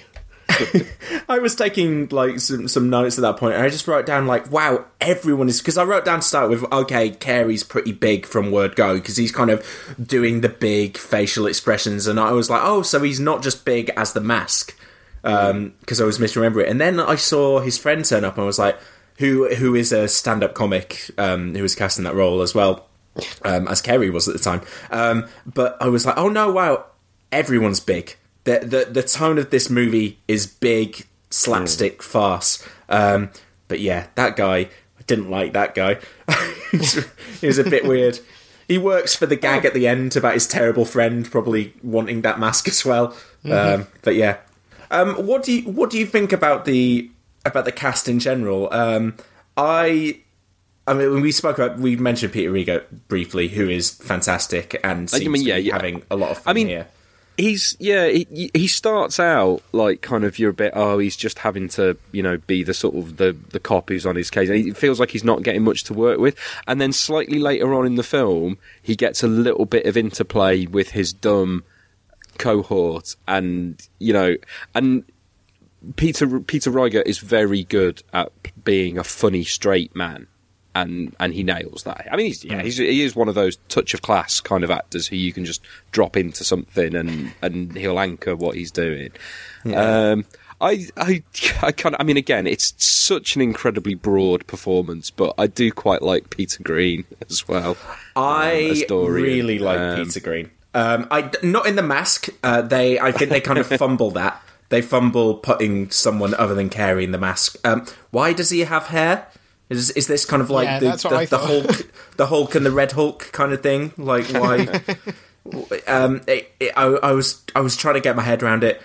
Couldn't. The mask design for him is terrible, and I don't really feel like they ever really get to grips with if that's what it does to Stanley Ipkiss. What does it do to Dorian? Yeah, I mean he does the cartoonish stuff as well, doesn't he? And it's a bit like, well, a little bit, not as much. Well, yeah, but the fact that he does it at all makes it confusing. Yeah, but yeah, I like that guy. So this was the same year he was in Pulp Fiction. I think he was cast in this first as Zed or Rapey Zed. He's Zed in Pulp Fiction. Yeah. But the thing, I was watching it and I was like, I mean, I'm just going to admit this. Pulp Fiction is not the touchstone for this guy for me. When I saw his face, I was like, it's the guy from Blue Streak. I used to love Blue Streak when I was a kid. I had it on DVD and I watched it like on repeat. Absolutely loved it. And so whenever I see his face, I'm like, oh, it's that guy. And I just think he plays good villain because he's got that kind of he's got that villainy face, but he's also pretty. He's a pretty man, and I think that probably works very well here to put him alongside Cameron Diaz, make him the villain, but also make him kind of the downtrodden villain. I thought it all kind of worked for him, and I particularly liked him in the scenes where the mask was around, where kind of the people around him kind of get drawn into into the mask's fake reality. So at the moment where he's particularly talking about the awards scene, because I think that's great, the way everything just breaks for that moment. I really, really like, because it actually kind of starts and it goes a bit to, and that's one of the moments where I think Carey's performance, I know what he's doing. And I like the bit when he's doing all the different voices when he's dying, but it's when he does the you love me, you really love me line. Yeah, he's doing Sally Field, yeah. But what's going on around him at that moment is, wonderful. I think, one of the best moments in the film. Yeah. Yeah, so you've got Peter Green next to him kind of like suddenly realising that he is being watched by an entire audience at the Dolby Theatre, and he starts doing his hair and then kind of acting nervously, and as soon as it disappears he kind of shakes him back into kind of some kind of reality and draws his gun out and points it at the mask. I thought it was great. This is what I kind of mean. I kind of understand what you're saying, James, is that I couldn't completely warm to this movie fully in terms of, I couldn't love it the way I loved it when I was a kid. But I just found myself appreciating the commitment to the ideas that it has. And I think I'm always willing to be more generous to a kind of film that goes, look, this is what we want to do. We're going to set out and do it. And, you know, I imagine you could ask anyone involved in this movie what was behind that creative decision, and they'd have an answer for you. And, you know, it would be an answer that reflects what they actually got on the screen, and whether that works for everyone or doesn't. Because I think there are times where this movie can become a bit of a trudge, or you can just go like, this is a little bit too much right now. I would kind of just like a minute to breathe. But yeah, I just admire its commitment to all that kind of stuff. Yeah, I mean, I think you're right about all that. Like, I don't think it's a badly made movie. It didn't entertain me on the level of a comedy, and so did it when you were younger? I honestly don't remember. Like, I cannot remember whether I saw it at the cinema or not. Like, obviously I'm familiar with it because you could not avoid it. You must have seen it. Everybody saw it. Well, quite. So, well, I don't think I did, you know. So, like, because I was 5 years old when this movie came out. You were about 7 at the time. I was 5. So the mask came out when I was 5. But what I remember is being at the playground at school, running around, going to my friends, "Somebody stop me!" And I don't know whether I'd just seen the trailers, but we all did it. And then the animated show turned up, which, you know, doubled down on that kind of stuff. And I remember when it first came onto TV, watching it, and remember during the 90s it barely ever being off TV and watching it kind of like Saturday afternoon on ITV1 at my grandma's house every weekend.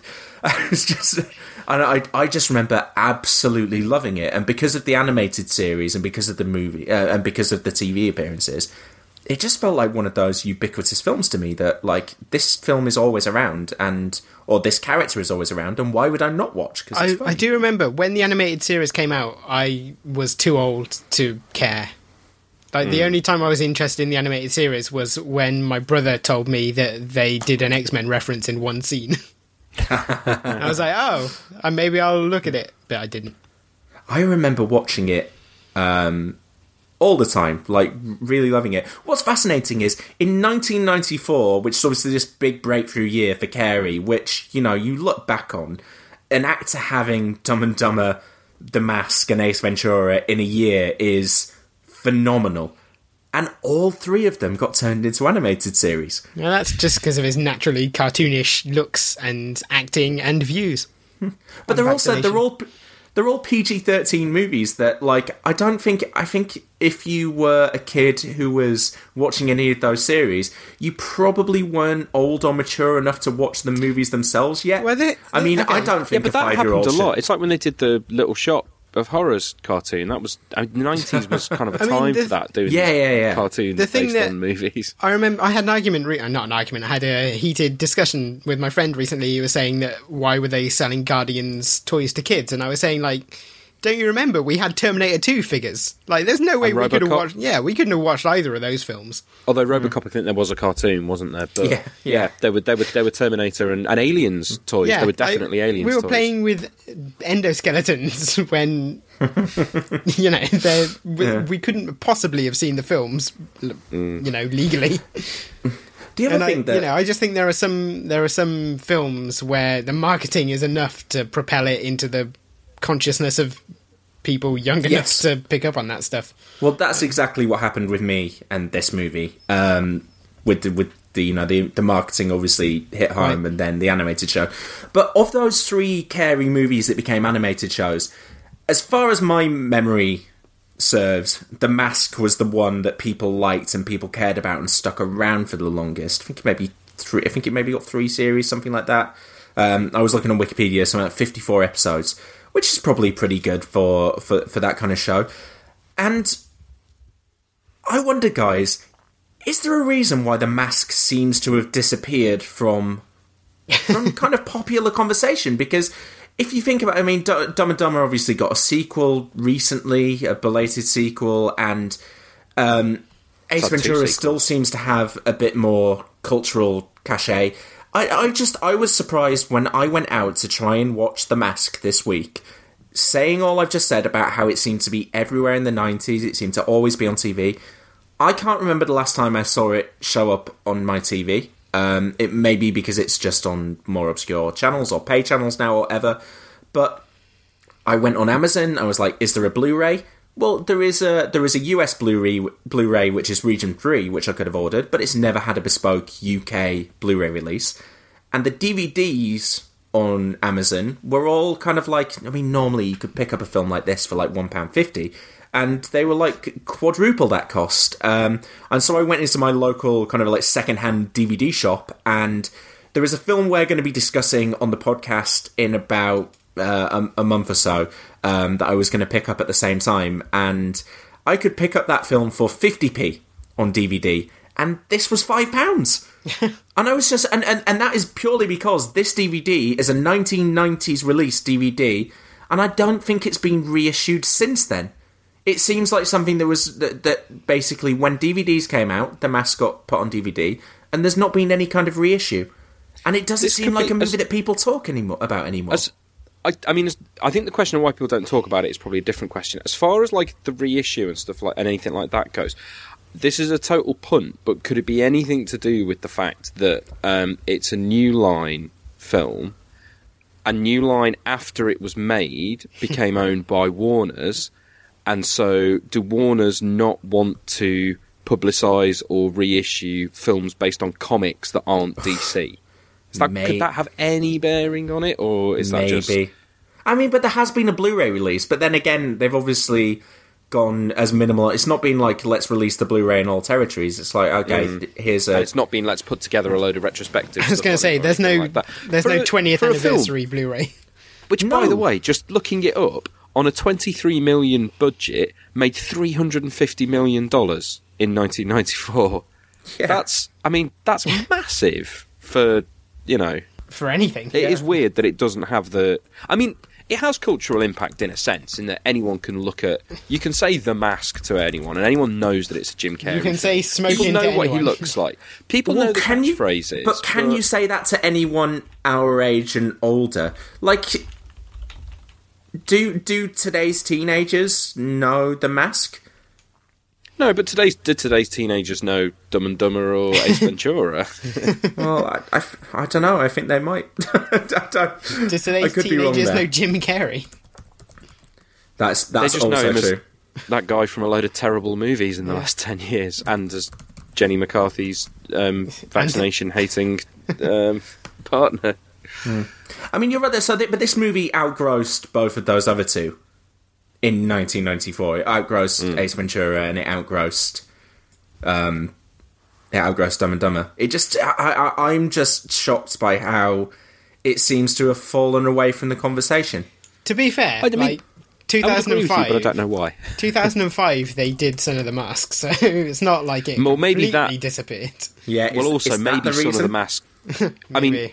Dumb and Dumber did also have a terrible, prequel rather than sequel, and that didn't harm its reputation too much. But I do wonder if Son of the Mask was damaging to people's perception of the original. Budget 84 million, box office 57.6. Again, something I've seen a couple of different people say is the assumption that the bit with the dog getting the mask is from the sequel when actually it's in the original. I think it happens in the sequel as well, but people think it might be in the trailer. I think it might have been in the trailer in the sequel. Yeah, it's a terrible thing that they went that ridiculous route in the sequel. It's like, well, actually, no, they did do it in the original as well, and it's not terrible actually. The point at which they do that, but we should talk about the dog. The dog's great. The dog's great. What really I found weird is. My friends have got a Jack Russell that is named Milo after Milo in this film. But I was surprised. I was picturing the dog in this film as looking exactly like their dog Milo, and he doesn't. He's got more brown on him. And yet the point at which he bites things and you pick him up and he dangles from them, that is exactly what the Milo in To be fair, life that's does, just Jack Russell's, isn't it? Well, it is a Jack Russell thing. They're insane. Yeah. Who was it on... which of you guys was it on our email thread that was saying that you watching it with your other half and they immediately knew that Stanley's surname was Ipkiss and they couldn't remember why? That was Joe. Like, Joe was kind of half watching it while I was watching it. She was getting on with other things, but just as it started, and she was like... And she vaguely remembered having seen it, but couldn't remember anything much about the plot or anything. But she said... Ipkiss, that's his name, isn't it? Ipkiss. I was like, yeah. She was like, how do I remember that? I was like, I've got no idea how you remember that. First of all, it's a great name, but I remember. So I turned this movie on, and like I said, haven't watched it for 15 years at least, and yeah, Ipkiss was in my mind, and also I knew the dog was Milo. The dog had made a lasting impression on me. That dog is called Milo. Yeah, yeah, and that was another movie that this reminded me of. That but obviously came 10, 15 years later. Maybe had similar influences. Was The Artist. Because, you had Uggy in The Artist, and Uggy and Milo probably have a lot in common in terms of their, fantastic physical comedy from a dog. And also, like I said, this film seems to have silent movie influences in terms of its physical comedy, and that's there as well. I mean, Milo, some of the stuff he does, the scene where he is running up the side of the building to try and get into the jail where Jim Carrey is, and all you see is the dog comes into shot and then disappears from shot and then comes back in and then disappears. Stuff like that, so simple, so funny. It's like, I have so much respect for the craft of this film. What's weird is actually, and no, I mean, you're talking about the cultural impact and then you're talking about the dog. What's weird is, you mentioned, remember that his name was Milo. Milo seems to be a really popular name for dogs. Like, I'm actually just looking it up and it appears in popular dog names. And I've seen... a certain journalist journalist in inverted commas, who happens to have that name, and I've seen him retweeting people who are obviously talking about their dogs as if they're talking about him in a joking way, kind of. And it's like And I don't know if is there another reason why dogs would be called Milo, or are there really that many people who remember that there was a Jack Russell called Milo in this film, and so they name him that? To be fair, if someone said Milo just did a shit on my doorstep, I'd be like, oh, the journalist guy. Yeah. It's the first time we've referenced that particular supervillain on the podcast. Hopefully the last. Speaking, another thing. Sorry. Another thing that came up in the commentary of this, going back to what you said a second ago, Seb, with Son of the Mask. Russell seemed to be fairly sure that they were going to be doing a sequel, like on the commentary of this DVD, and like didn't know whether he was going to be involved, but was like, yeah, there seems to be a sequel coming, and that Jim Carrey probably and Cameron Diaz, and saying because Amy Asbeck, who plays the journalist, saying that she and her agent were really happy because in the original cut of the film she is killed off at the point at which she disappears from the movie, and that she was pleased because that meant she'd probably get called back for the sequel. And obviously that never happened either. It's weird how this movie just kind of like disappeared into the ether. Do you want me to read from the production section of Son of the Mask? Oh yeah, do it, please. It says, not long after the release of The Mask, it was announced in Nintendo Power that Jim Carrey would be returning in a sequel called The Mask 2. The magazine held a contest where the first prize would be awarded a walk-on role in the film. Director Chuck Russell, who helmed the original film, expressed his interest in a Mask sequel in the 1996 Laserdisc commentary.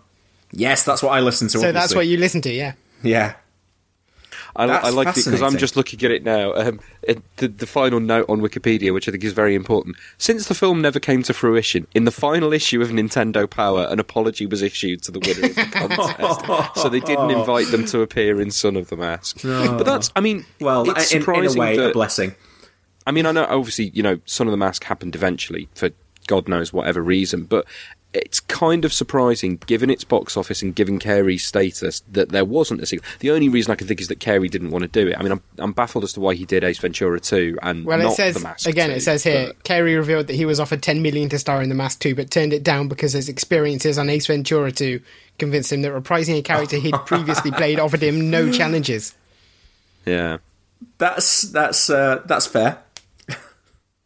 Can we all commit now? We are never going to do Son of the Mask on this podcast, just to reassure our listeners. Yeah, to be fair, if we go long enough, if we get enough Patreon money. Okay. Oh God! Now that you've said that, if we hit the target for a commentary, someone's going to try and make us do it as the commentary, aren't they? Okay. Well, here's the one thing I'm willing to commit to: the next early 2000s Alan Cumming comic book movie we're going to do is Josie and the Pussycats. Because that's happening at some point. I am hell bent on doing that on the podcast because that's but whether it's the next one, because we might get to X2 before I was going to say that. Oh God, I completely forgot. No, I've made that commitment now, guys. So if we have to do when we get to X2 before we do X2, yeah, we've got a lot of X-Men because we committed to that chronological order. So X2 is a long way in the future. We're never going to do the Wolverine 3. I think we might have covered most of the stuff I wanted to hit on, guys. Is there anything else that you wanted to bring up about this movie? Seb wanted to talk about the soundtrack quickly. Oh yeah. Oh, because it's so bad. It's like, well, it's a combination of it's just got a really kind of cheap and a very unsubstantial soundtrack for a lot of it, and also the fact that there is nothing that dates it more than the fact that it's got this horrible mid-90s swing revival thing to it. Do you know, I was watching it going like, this feels like if someone was given the tape from a Nando's and told to make a movie. I was like, I feel like I should be eating chicken at the moment. That won't make any sense to our international Americans viewers. Know what Nando's is. No, because they got really confused when Cheeky Nando's became a thing. Yeah, so now they know. And then they all looked it up, so now they know. Yeah. Okay. If you don't know what Nando's is, it's up to you to figure out. We figured out what Homecoming was, sort of. All I'm saying is Brian Michael Bendis has never heard of a Cheeky Nando's. I promise you that. This movie does feel incredibly 90s, doesn't it, Seb? Not just the soundtrack. Everything about it feels so. It feels so like it's a got time that capsule. indefinable 90s-ness to it. Just the look and it's not necessarily a bad thing. In a sense, it's quite a warm and comforting thing. But yeah, films in the 90s did not look like films of the years that followed, or indeed the films that the years that preceded. When it was opening up and it showed Edge City and it showed the city, I really liked that opening shot. By the way, actually, there seems to be no good reason for giving the city as much character as that opening shot gives it. Do you want me to drop a knowledge bomb at this point? Go for it. So, as revealed on the director's commentary, I really got my money's worth with this DVD. There was a whole sequence with Vikings coming to America, and basically you think, oh, the Vikings coming to America, so this is when they conquer it. No, or this is this is what they want to do with this land. No, the Vikings are there because they want to get as far away from their homeland as possible to dump this mask and then go back to where they came from. Which apparently was shot and was a thing, and then that was, but it slowed down the movie and they cut it eventually. I mean, I don't know if you did it deliberately with tying into your question, but like, there is no good reason in the rest of the film for this to be set in a fictional city called Edge City. Well, I wondered whether that was a comic book thing. Is it?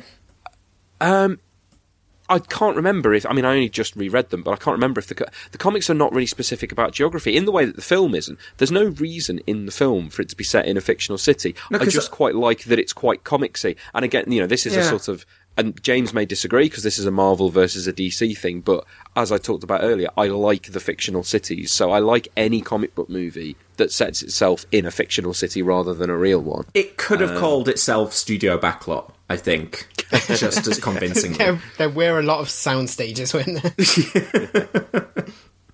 When they were doing the big song and dance number, I was like, this is... but apparently the garage that they go into is the... it's the Ghostbusters. It is. It totally is. As soon as he walked through the door, I was like, that's the fire station from Ghostbusters. It's like they don't even try to disguise it. It's even got some of the same equipment in the background from 10 years earlier. It is definitely Hook and Ladder number 8 or 9 or whatever it is.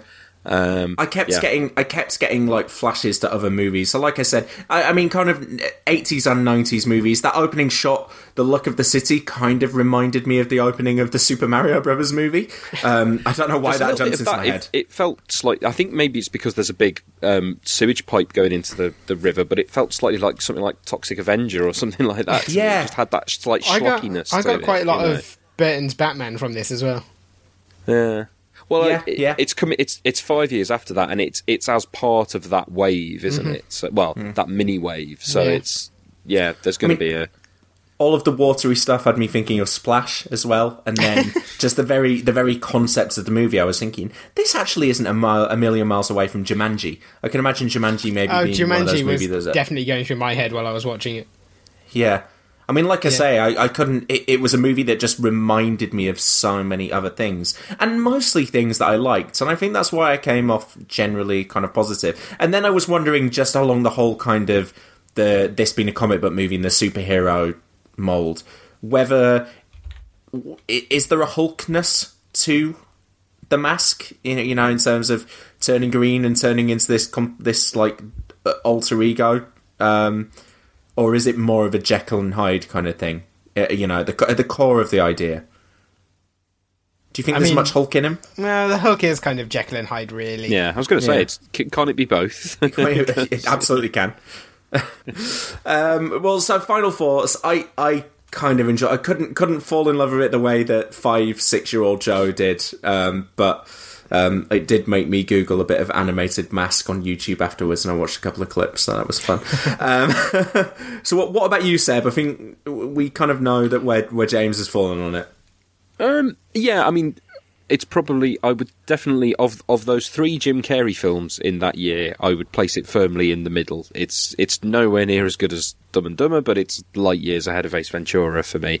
It's good fun, and I like as well that it's actually, probably unusually for that era of comic book films, such as there were any, during that time, it's not afraid to be comic booky, and I like that about it. It's got a very strong sense of itself, and while it deviates very significantly, in terms of plot and character stuff, while lifting some moments from the comics.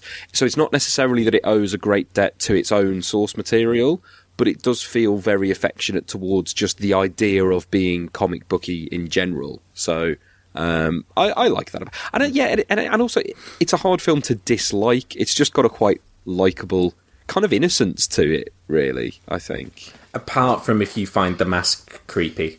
Well, The Mask is creepy, and when he. But then, as I say, I think the key moment when you're supposed to realise that The Mask is creepy is when he meets Cameron Diaz in the park and does the Pepe Le Pew thing, and that's when you realise, okay, no, this isn't the guy that she'll want to be with, or that kind of thing. Not least because he's got a big green face, but it's like it's not just that he's kind of suave and cool. He's actually excessive in all regards. Yeah, so. Pepe Le Pew's creepy as well, though, isn't he?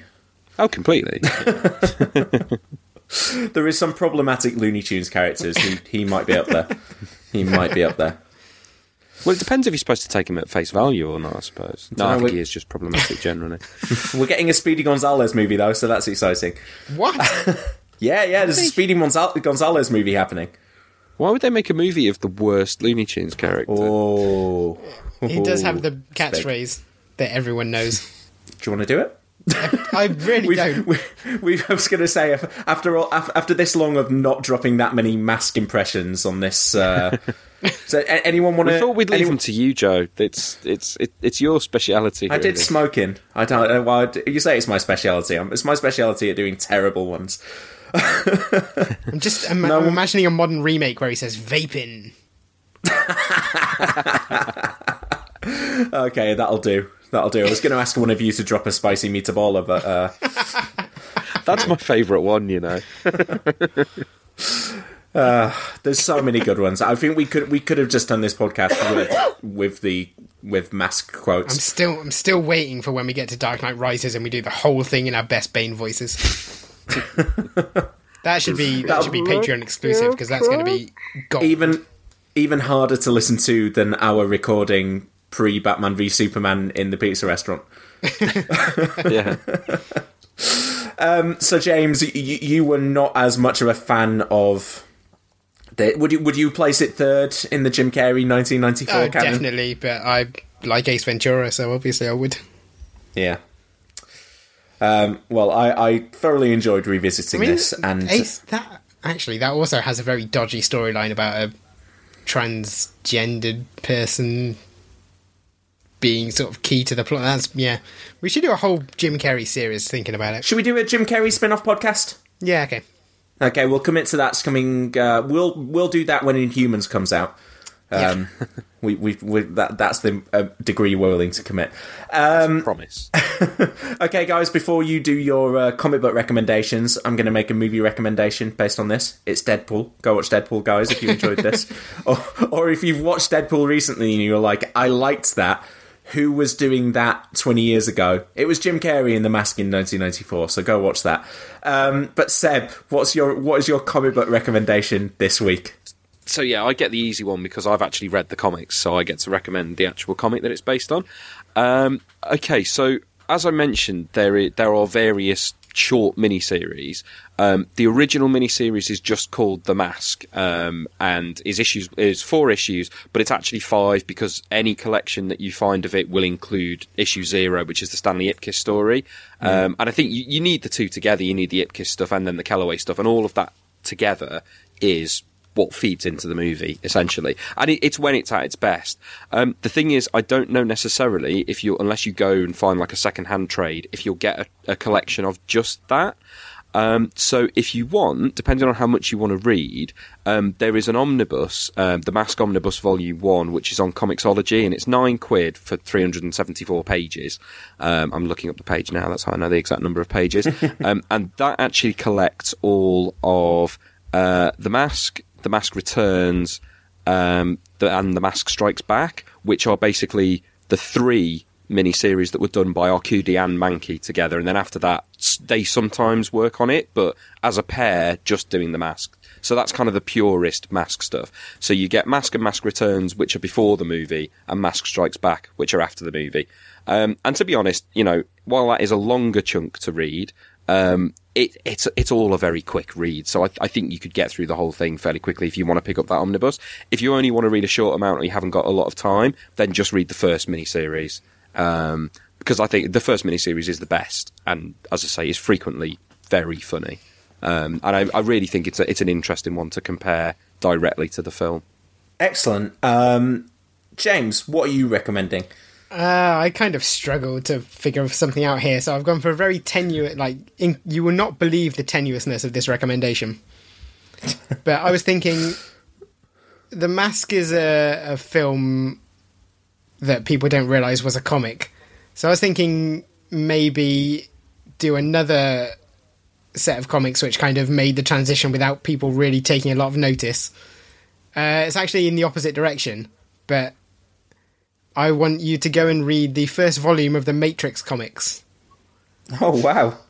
Because, for my money, the Matrix comics are some of the best material that they ever did in that universe. And what they did was, because the Wachowskis were big sort of comics fans, they got a load of really cool indie writers and cartoonists to do a bunch of awesome little stories set in the Matrix world. And they serialized them on the website, and I used to be glued to it between the two sequels. Between the first film and the sequels, I used to refresh it every week looking for new comics.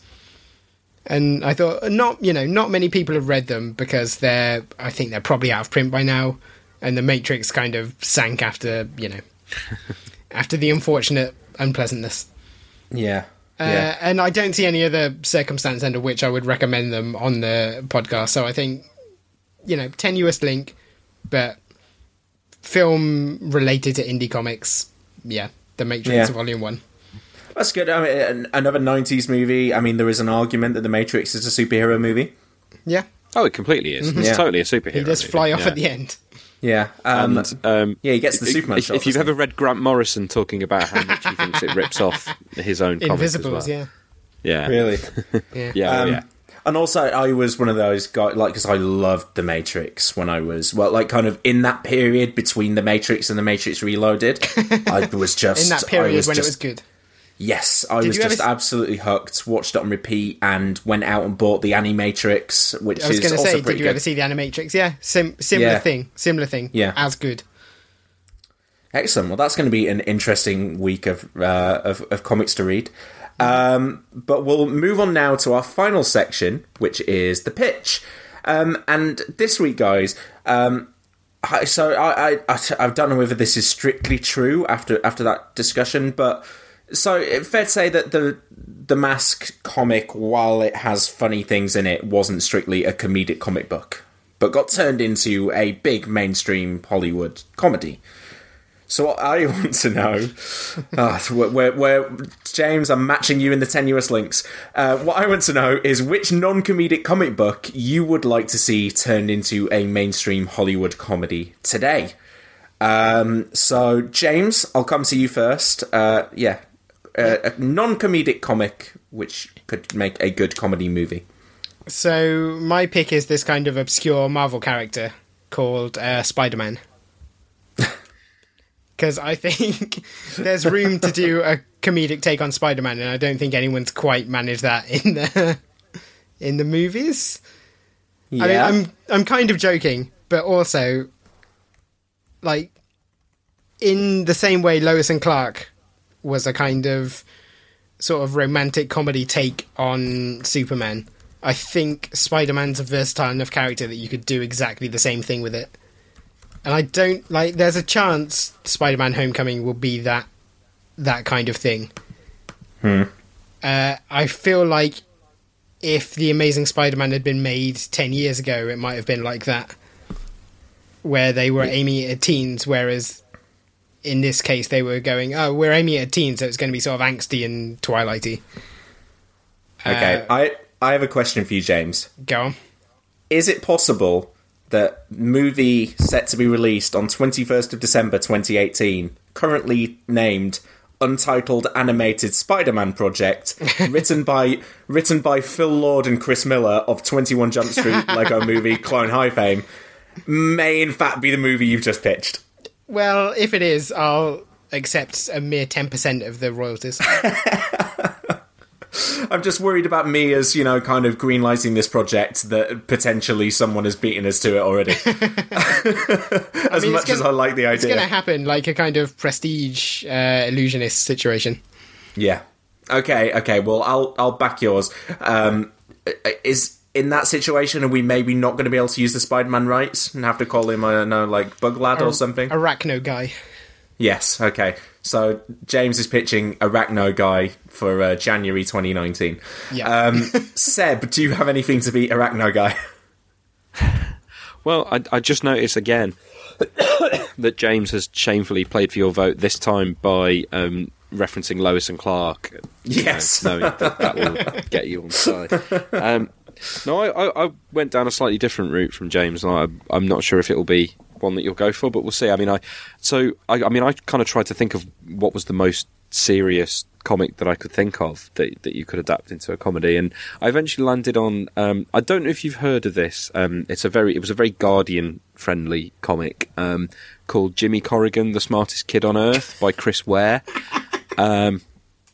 So if you've never heard of it, it's the name rings a bell, but no, I haven't. Yeah, it's a very dense and elusive and formalist comic about... I mean, I'll read the plot description from Wikipedia because I think that sums up why I think it would make such a great comedy film. So, Jimmy Corrigan is a meek, lonely 36-year-old man who meets his father for the first time in the fictional town of Waukesha, Michigan over Thanksgiving weekend. Jimmy is an awkward and cheerless character with an overbearing mother and a very limited social life. After an ill-timed phone call, Jimmy agrees to meet his father without telling his mother. The experience is stressful for him as he can barely communicate with anyone other than his mother, let alone his estranged father. The two do very little together, and Jimmy's father, while well-intentioned, comes off to Jimmy as slightly racist and inconsiderate. A parallel story, set in the Chicago World's Columbian Exposition of 1893, shows Jimmy's grandfather as a lonely little boy and his difficult relationship with an abusive father, Jimmy's great-grandfather. The novel uses numerous flashback scenes and parallel storylines. Many pages are devoid of text, and some contain complex, iconic diagrams. Notable motifs in Jimmy Corrigan include a robot, a bird, a peach, a miniature horse, and a flawed superhero figure. So I'm thinking Adam Sandler comedy. Sounds hilarious. I don't know, it sounded a bit like Anomalisa to begin with, and then... I don't know, with the flashback, I'm wondering how you do the comedic abusive father in the flashbacks. That seems tougher. Unless you do the slapstick violence of The Mask. There you go. You've nailed it. Do you know what? I think I have to go with you, Seb, just because I don't think we've got the rights to do James's movie. I think he's been preempted by the all-powerful Lord Miller, and I don't want to go up against those guys. Those guys, they take terrible ideas and make them good all the time. So, they've certainly got more power to do that than I do. So, I'm going to go with your pitch this week, Seb. I'm just looking at pictures of this Jimmy Corrigan thing on Google at the moment, and if I'd known, Sandler wouldn't be my first choice. What about Kevin James and Sandler can play the abusive 1920s great grandfather? Is there a role for Chris Rock? Rob Schneider? They can add one. Rob Schneider could be the drunk actor who used to play essentially a Superman type character on TV, who sleeps with Jimmy's mother when he's a child. Jimmy goes to meet him at a convention, and he hooks up with Jimmy's mum. So that could be Rob Schneider. David Spade, is there anything for him? Steve Buscemi normally likes this kind of thing, doesn't he? Let's get Buscemi involved. I was about to say, isn't this just Ghost World? But I mean, if you were going to do a serious movie adaptation of Jimmy Corrigan, which you couldn't because it would make no sense of a movie, it would be Steve Buscemi. Just if I'd known this was the direction, I'd have picked something by Michael DeForge and gone really all out on it. In fact, right. Don't Google that. Joe. I think we've workshopped Jimmy Corrigan though, so I now think Buscemi is the main guy, and then Adam Sandler is the 1920s or whatever great grandfather who is beating his son, and his son is Kevin James, because that would be funny. I think we'd be on board with that. I think we would. I like it, and yeah, the more I've turned it into a trilogy. That's how confident I am in this movie's hopes. That's not as confident, right? Not as confident as James Cameron is in Avatar. Then, yeah, that's true. all I can say is that Chris Ware will be delighted because he's renowned for having a sense of humour about this kind of thing. Oh God, nobody tweet him. Is he on Twitter? I don't think so. No, I bet Kevin James is though, so we can approach him on there. Okay, well that's it for this week. If you're enjoying the show, then please do subscribe on iTunes, Stitcher, Player FM, or your podcast app of choice. You can leave us a rating or review, or you could also head over to Patreon, patreon.com/Cinematic Universe and back us there.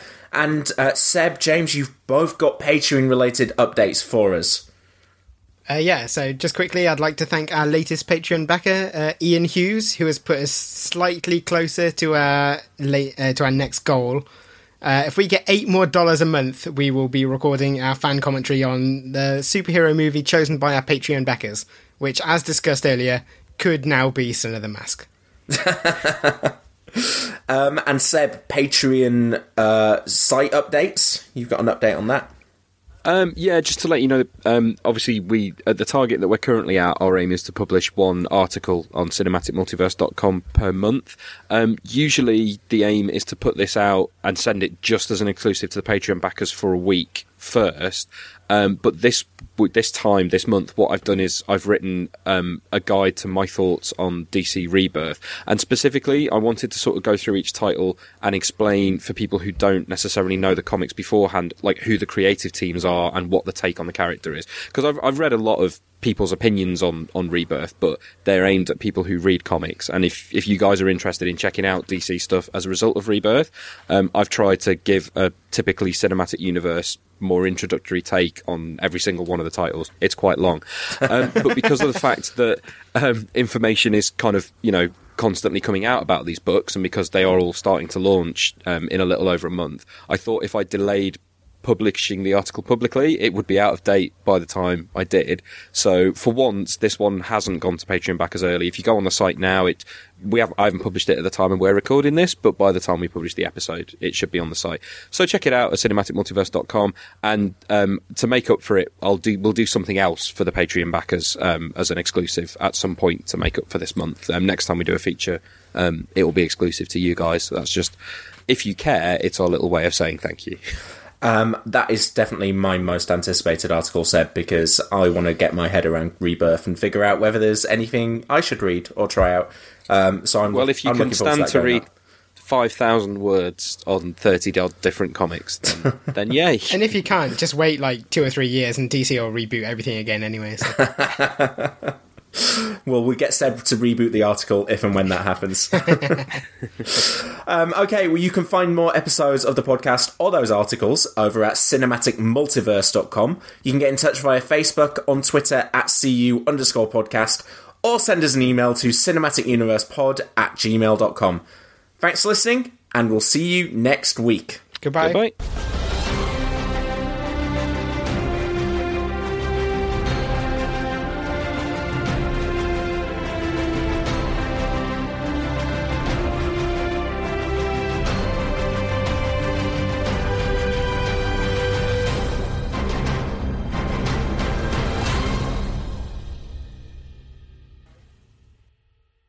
I'm sorry, Tony.